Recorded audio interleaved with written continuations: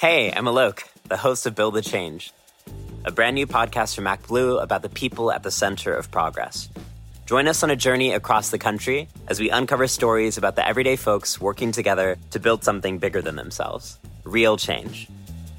You'll hear from students in Appalachia advocating for LGBTQ-friendly books in their communities, healthcare workers providing telehealth abortions across the country, immigrant farm workers fighting for their safety in the blazing sun, and candidates in states with razor-thin margins. Listen to Build the Change now, wherever you get your podcasts.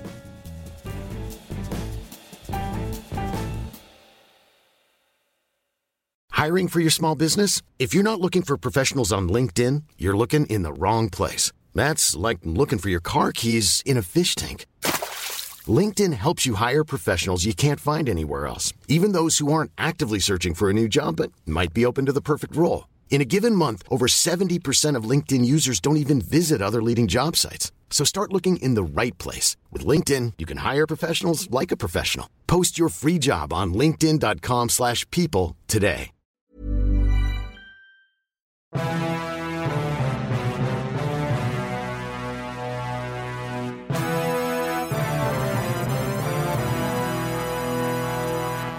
Welcome to Democracy-ish. I'm Danielle Moody Mills. And I'm Torre, or as my friends in the streets call me, Corn Pop. Yeah, and my friends in the street call me Cocoa Puffs, because all the girls go cuckoo for Cocoa Puffs. Thanks, Joe Biden. We will get to the fuckery that is Joe Biden in a moment, but first, there's too much fuckery on the other side to ignore. Just a moment ago, the legendary Cokie Roberts passed away. Yes. Hall of Fame broadcaster, extraordinary journalist, Ceiling glass breaker. all in of journalism that. for women. Great voice, great opinion, great person. And what was Trump's comment and statement on her passing? I never met her, all about me. Correct. And she was never nice to me. So he never met her, but she was never nice to him. Sorry for your loss, dear Roberts family. She once said... Is the man unable to have empathy? Like, is he devoid of that? He seems pathologically unable to think about others. All right? It immediately, even on death, it immediately averts to him and how this resounds him. For somebody who's always talking about being nice, he is not nice at all, which you would think that, he would I spread so much niceness, so others should be nice. I mean, Cokie Roberts once said that he was the least competent and qualified nominee ever, which is proof of her political acumen, because all that is true. That and her eyes. And her ears. That she could see. Right, that she could see and hear. She talked about she was the only one in her immediate nuclear family who did not run for Congress. Yeah. Right. And she was in the political process as a media person for many years. This was just not the one. But the Republican attack on people is constant because that was followed up by more fuckery from Michelle Malkin, major conservative media figure, who was like, yeah, well, at the Paley Center, Cokie Roberts was big on one of the first to spread fake news. I just don't understand. And I have been talking about this for quite some time about Republicans and these conservative talking heads. I think that they all must have sociopathic tendencies because I don't get it. I don't get their inability to have empathy with anyone. Right. So someone dies who was famous, a famous journalist. If you have nothing nice to say nothing, right? Like your parents taught you that. You have nothing nice to say nothing. Look, the day that Andrew Breitbart died, and I knew Breitbart for a long time, we fought viciously on Twitter. I went on Lawrence O'Donnell's show, and I said nice things because the battle is over. The battle with him is over. We could not have disagreed more ideologically. Correct. I thought he was a fraud. I thought he was part of the problem. I thought he was completely wrong about everything. But he died. His body no longer works. The swords are down as far as him. Now, that doesn't mean that his influence does not continue to be problematic, and I can talk about his legacy is problematic, but at least on that day, it was like, the fight is over, a person has died, let's talk about it. At least he was committed. I like how you're trying to pull good things out. Well, I mean, look, when one of the Koch brothers died, I went on Twitter and I said, how unfortunate. But let's not, like my mother says this, we don't speak ill of the dead, but we do tell the truth. Right. Right? Right. So I wouldn't want history to rewrite a narrative about how good a Breitbart was or how good a Koch brother was, because in fact they were very detrimental to our democracy, to our media, and very destructive human beings. But it's a fact to say, which one was it? Charles, Ed, David? I can't remember which one died. One of the Koch brothers. That's why I just said one of them. One of them died. I mean, as opposed to knowing the name. Facts would be, hey, he's one of the major spreaders of climate denial bullshit. That's Correct. a fact. Fact. I don't like him because he was never nice to me is about you. Yes. This is one of the worst people in the country.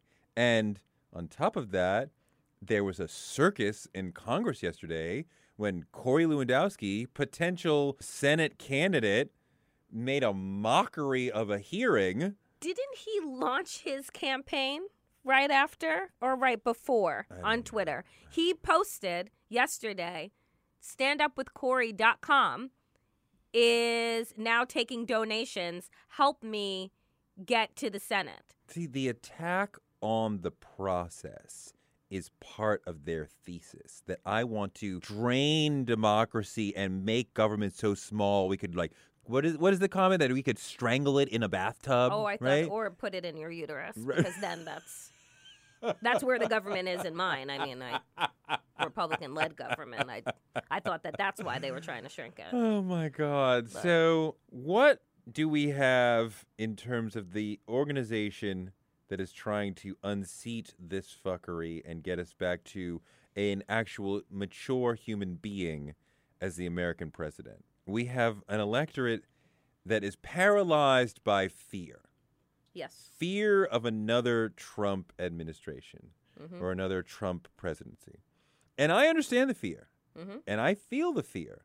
But my fear has me going in an entirely different direction than many of my Democratic colleagues. Especially the 49% of black people that are supporting Biden. But where's your fear taking you to, Ray? Well, my fear is saying that I want somebody who Democrats love, right? I want to put up a great progressive candidate who is exciting to Democratic voters. Yes. What I see is a lot of Democratic voters saying, we need to get somebody who Trump supporters might vote for, which is kind of like saying, let's marry somebody who Mom likes. Whether or not I like them, I don't know. We'll figure it out, but at least Mom will be happy.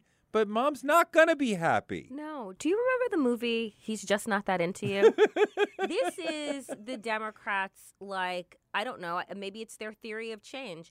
They keep going after people that don't fuck with them. Right. They keep going after people that don't want to bring you to the dance. They don't like you. Right. He's not that into you. The Trump supporter, the MAGA hat wearer, that mysterious person that you say voted in 2008 and 12 for Obama, but then voted for a rabid racist, a couple of years later. He's not coming back. They're not coming back. They're not coming back. So dance with the people that are at the party with you. There's this magical thinking, which is that all Dems are afraid of another Trump term. So they will all magically show up at the polls, whether or not you serve them somebody they want, right? That's a fraudulent idea. I'm sorry, I'm having a flashback. Didn't we do that already? We did that. Okay, I wanted to make sure. We did. See, this is part of the problem, too. We did that, but that redounds to we nominated a woman, we can't do that again. Not, we nominated a moderate we didn't really care about, we can't do that again. So Biden is the new Hillary, right? Elizabeth Warren is not the new Hillary. No. Kamala Harris is not the new Hillary. No. Biden is the new Hillary. Yes. But we are saying we think Biden has the best chance to beat Trump, because swing voters and fringe Trump voters will vote for him, and there's some magical data that says that Midwesterners won't vote for a woman, and definitely not for a black person. So here we go. Except when you talk to the Iowa caucus goers on the ground. they will say that they are excited about Elizabeth Warren. The poll numbers say, as of late, that people are, when you're talking about Democratic enthusiasm, which unfortunately is so critically important. So important. The NBC News and Wall Street Journal poll said 35% of people are excited about Elizabeth Warren. Joe Biden comes in second there. Well, let's take a step back and dig into that word excitement. Because I get into a lot of fights on Twitter about this. A lot of people reject the notion that there needs to be or should be excitement about a candidate as if this is a purely logical decision. All major human decisions, from purchasing a car to who you're going to marry, to what beer you're going to drink tonight, to who you're going to vote for president, have an emotional component. Yes. And it is not nearly enough for the Democrats to say, you hate him, he's horrible, vote against him, end of story. We must provide a reason to vote for somebody, yes, somebody who we are excited about. And people like us, and maybe people who are listening, are so excited about the process in general that they'll show up for any Dem. But what about the others? The people who are at the fringe, who believe in the Democratic Party, but don't follow it, don't watch MSNBC, are not following it. You need to create excitement to get those people to the polls. And tell me, what is it about Joe Biden that people are excited about? Nothing. Oh, that's right. They're not. Nothing. I'm telling you. And people will call me a conspiracy theorist, and by all means. I believe that the mainstream media is in cahoots to get Joe Biden elected. They're the ones that pulled him into the election in the process. I believe it because I think they would want a more exciting. I mean, like, if there was some media conspiracy, they would want a more exciting candidate. Corn Pop Joe is not exciting. Corn Pop Joe. I tell you, I believe because they were polling, they were showing his numbers before he even announced that he was going to be in. And I think that they want this showdown that they think is going to happen between Trump and Biden. And they want to see it play out. These old white men go head to head, go toe to toe. Look, when you say we cannot support a woman for president because Hillary lost, and a lot of women are saying that to me on Twitter, you are upholding patriarchy. Yep. You are upholding white male supremacy. Yep. And the notion that nobody in this race inspires that sort of enthusiasm is completely bankrupt because, I watched Obama in the first DNC speech, and I was very excited. But in 2007, nobody thought, wow, here's the once-in-a-generational candidate who will inspire the hell out of America. In 91, no one thought Bill Clinton was Elvis, right? It wasn't until they became the nominee, all the branding, all the spotlight, all the light on them, then you start to see like, wow, this person is really exciting. I really like this person. But it doesn't just, you don't just step into the race and immediately a halo shines down on you. But that's the halo that they have put on Joe Biden. They have created this halo around him that he's the chosen one. And I don't understand it because, to the point that we consistently make, when you ask Biden supporters, and I ask them all the time, why do you like Biden? Why do you like him? What is it about? Because when you ask Bernie Sanders supporters, my God, don't ask them because they will never stop talking. They but got reasons. when you do ask them, they have a litany of reasons. When you ask people, why do you support Warren? Why do you support Booker? Why do you support Harris? They will talk about their plans. They will talk about their energy. They will talk about their past policies that they voted for if they were in Senate. They will talk about all of those things. When you ask Biden supporters, why are you supporting Biden? The only thing that they ever say, because he's electable. Because he's most likely to beat Trump. He's most likely to beat Trump. And I said, why? How? Why? What points you to that? Polls. Silence. That's it. Polls. Yeah. That's it. Nothing points them to that. There's no idea that people are excited around Joe Biden. There's no past idea that he's associated with, except that he stood beside Barack for 8 years. But what is Joe Biden's big vision and plan for America? I have Other no idea. than nostalgia, we need to bring back the moral compass of America. Other than that, right? Other than restore the integrity of our government agencies, what is Joe Biden's big idea and big plan for progress in America? I don't know. I really don't know. From The New Yorker staff writer Vincent Cunningham, a keenly observed novel of a young black man searching for his place in the world amidst a moment of historic change. Great Expectations is about David's 18 months working for the senator's presidential campaign. Along the way, David meets a myriad of people who raise a set of questions. Questions of history, art, race, religion, and fatherhood that force David to look at his own life anew and come to terms with his identity as a young black man and father in America. Inspired by the author's experiences working on Obama's 2008 presidential campaign, Cunningham uses a political campaign as his narrative backbone. Great Expectations will be one of the talked about novels of the year. Colum McCann. Great Expectations is available wherever books are sold. Hey, I'm Alok, the host of Build the Change, a brand new podcast from MacBlue about the people at the center of progress. Join us on a journey across the country as we uncover stories about the everyday folks working together to build something bigger than themselves. Real change. You'll hear from students in Appalachia advocating for LGBTQ-friendly books in their communities, healthcare workers providing telehealth abortions across the country, immigrant farm workers fighting for their safety in the blazing sun, and candidates in states with razor-thin margins. Listen to Build the Change now, wherever you get your podcasts.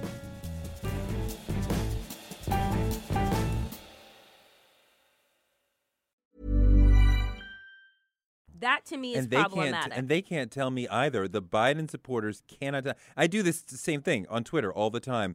Please explain to me why you love Joe Biden.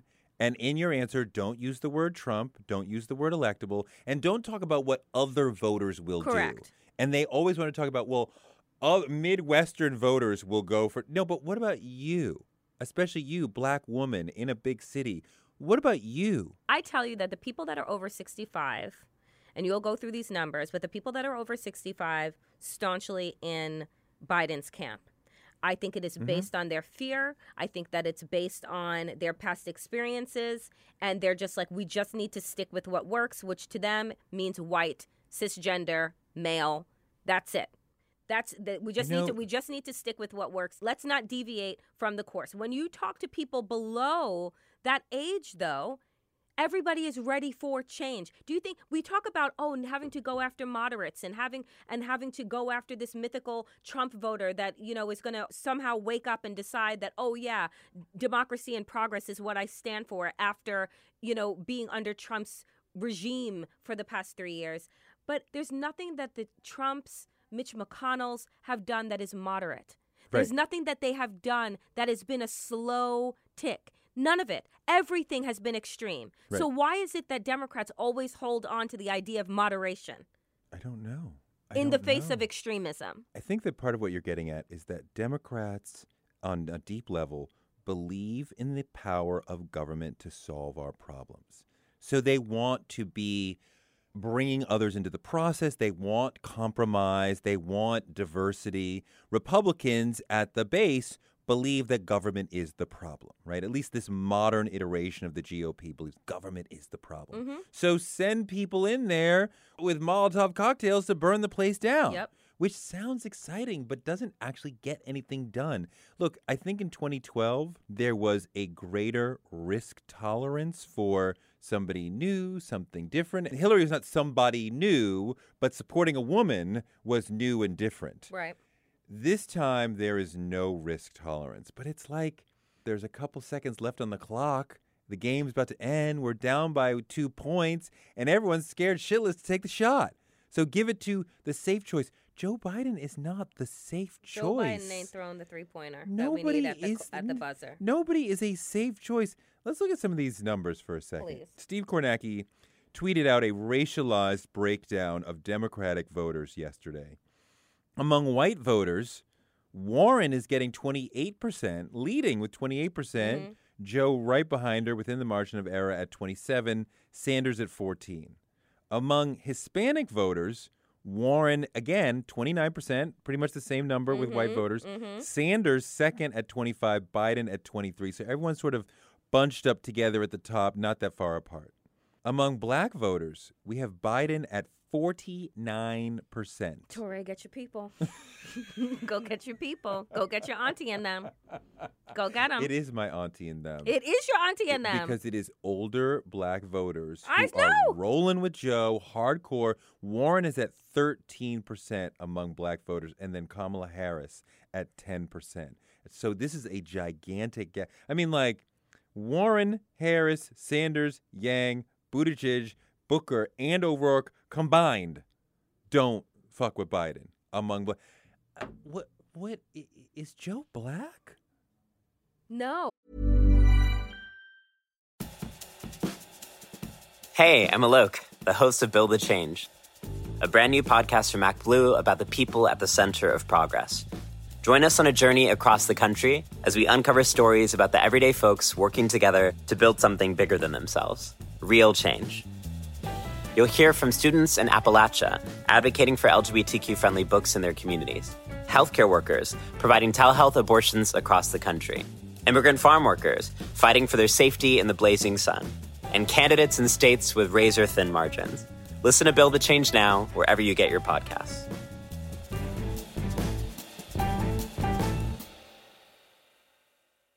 Hey, folks, I'm Mark Maron from the WTF Podcast, and this episode is brought to you by Kleenex Ultra Soft Tissues, your ally to help tackle your allergy symptoms this season. I love the change of seasons, but nobody loves pollen and all those other things floating in the air that make you sneeze during this nice weather. Kleenex Ultra Soft Tissues are hypoallergenic and allergist approved, so fight back against watery eyes and runny noses without worrying about irritating your skin. For this allergy season, grab Kleenex and face allergies head on.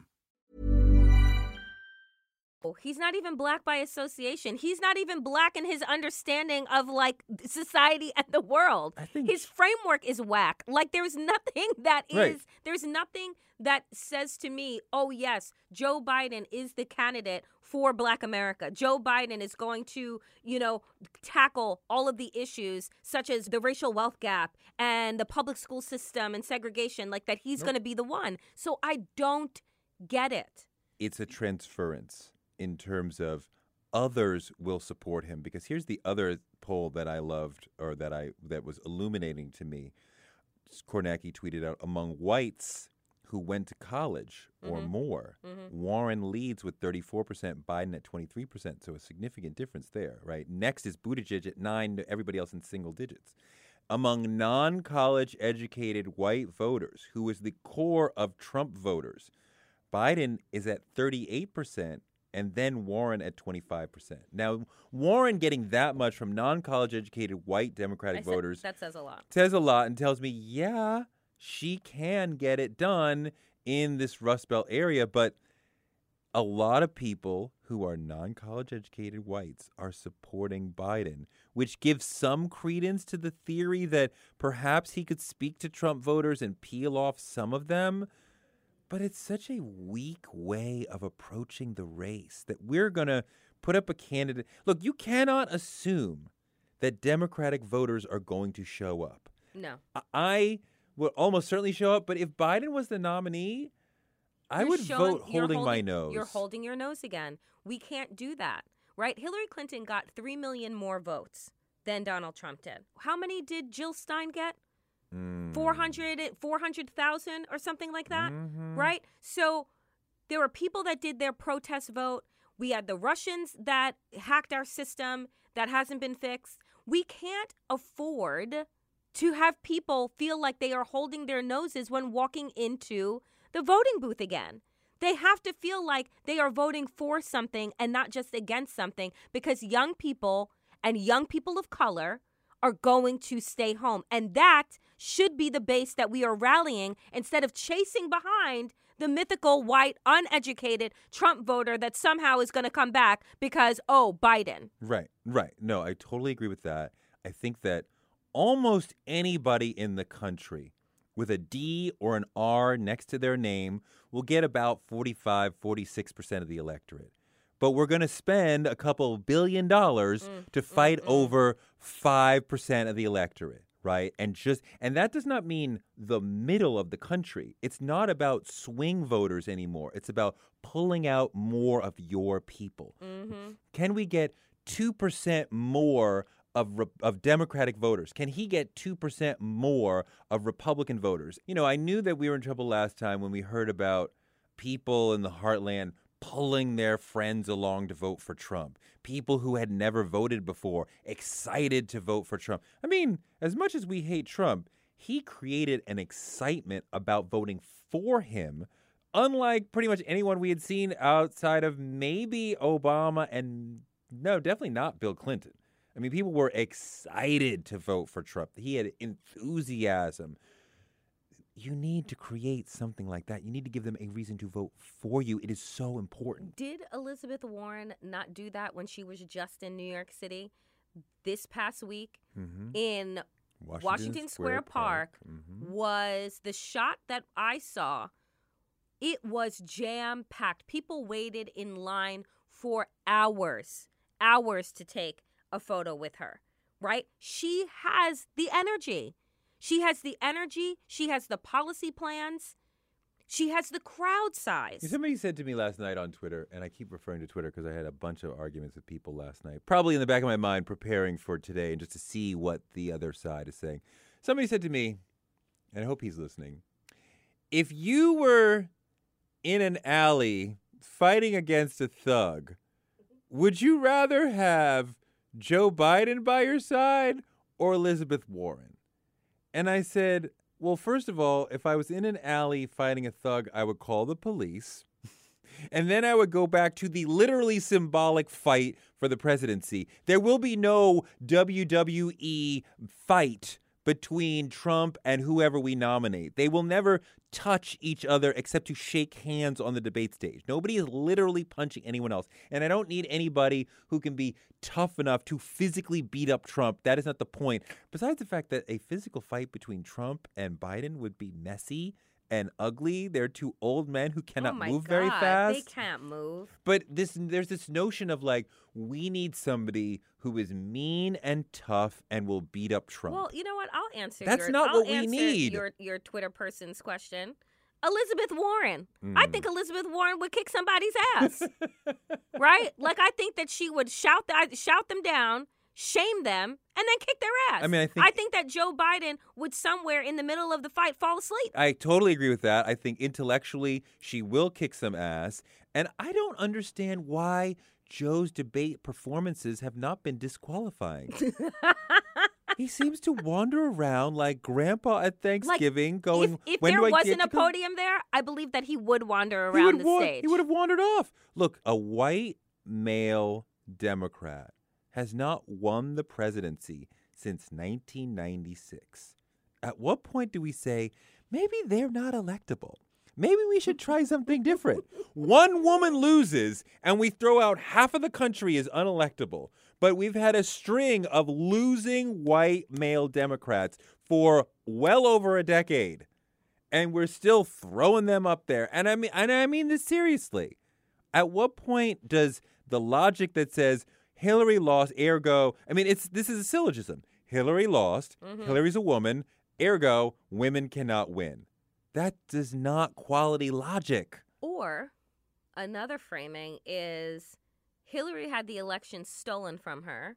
She didn't run the best campaign. Sure, also true. But the election was stolen. And why is it that the presidency is the only election that we have where the number of votes doesn't actually secure your presidency, right? You vote for a high school president. You vote for a dog catcher. You vote for the best donut.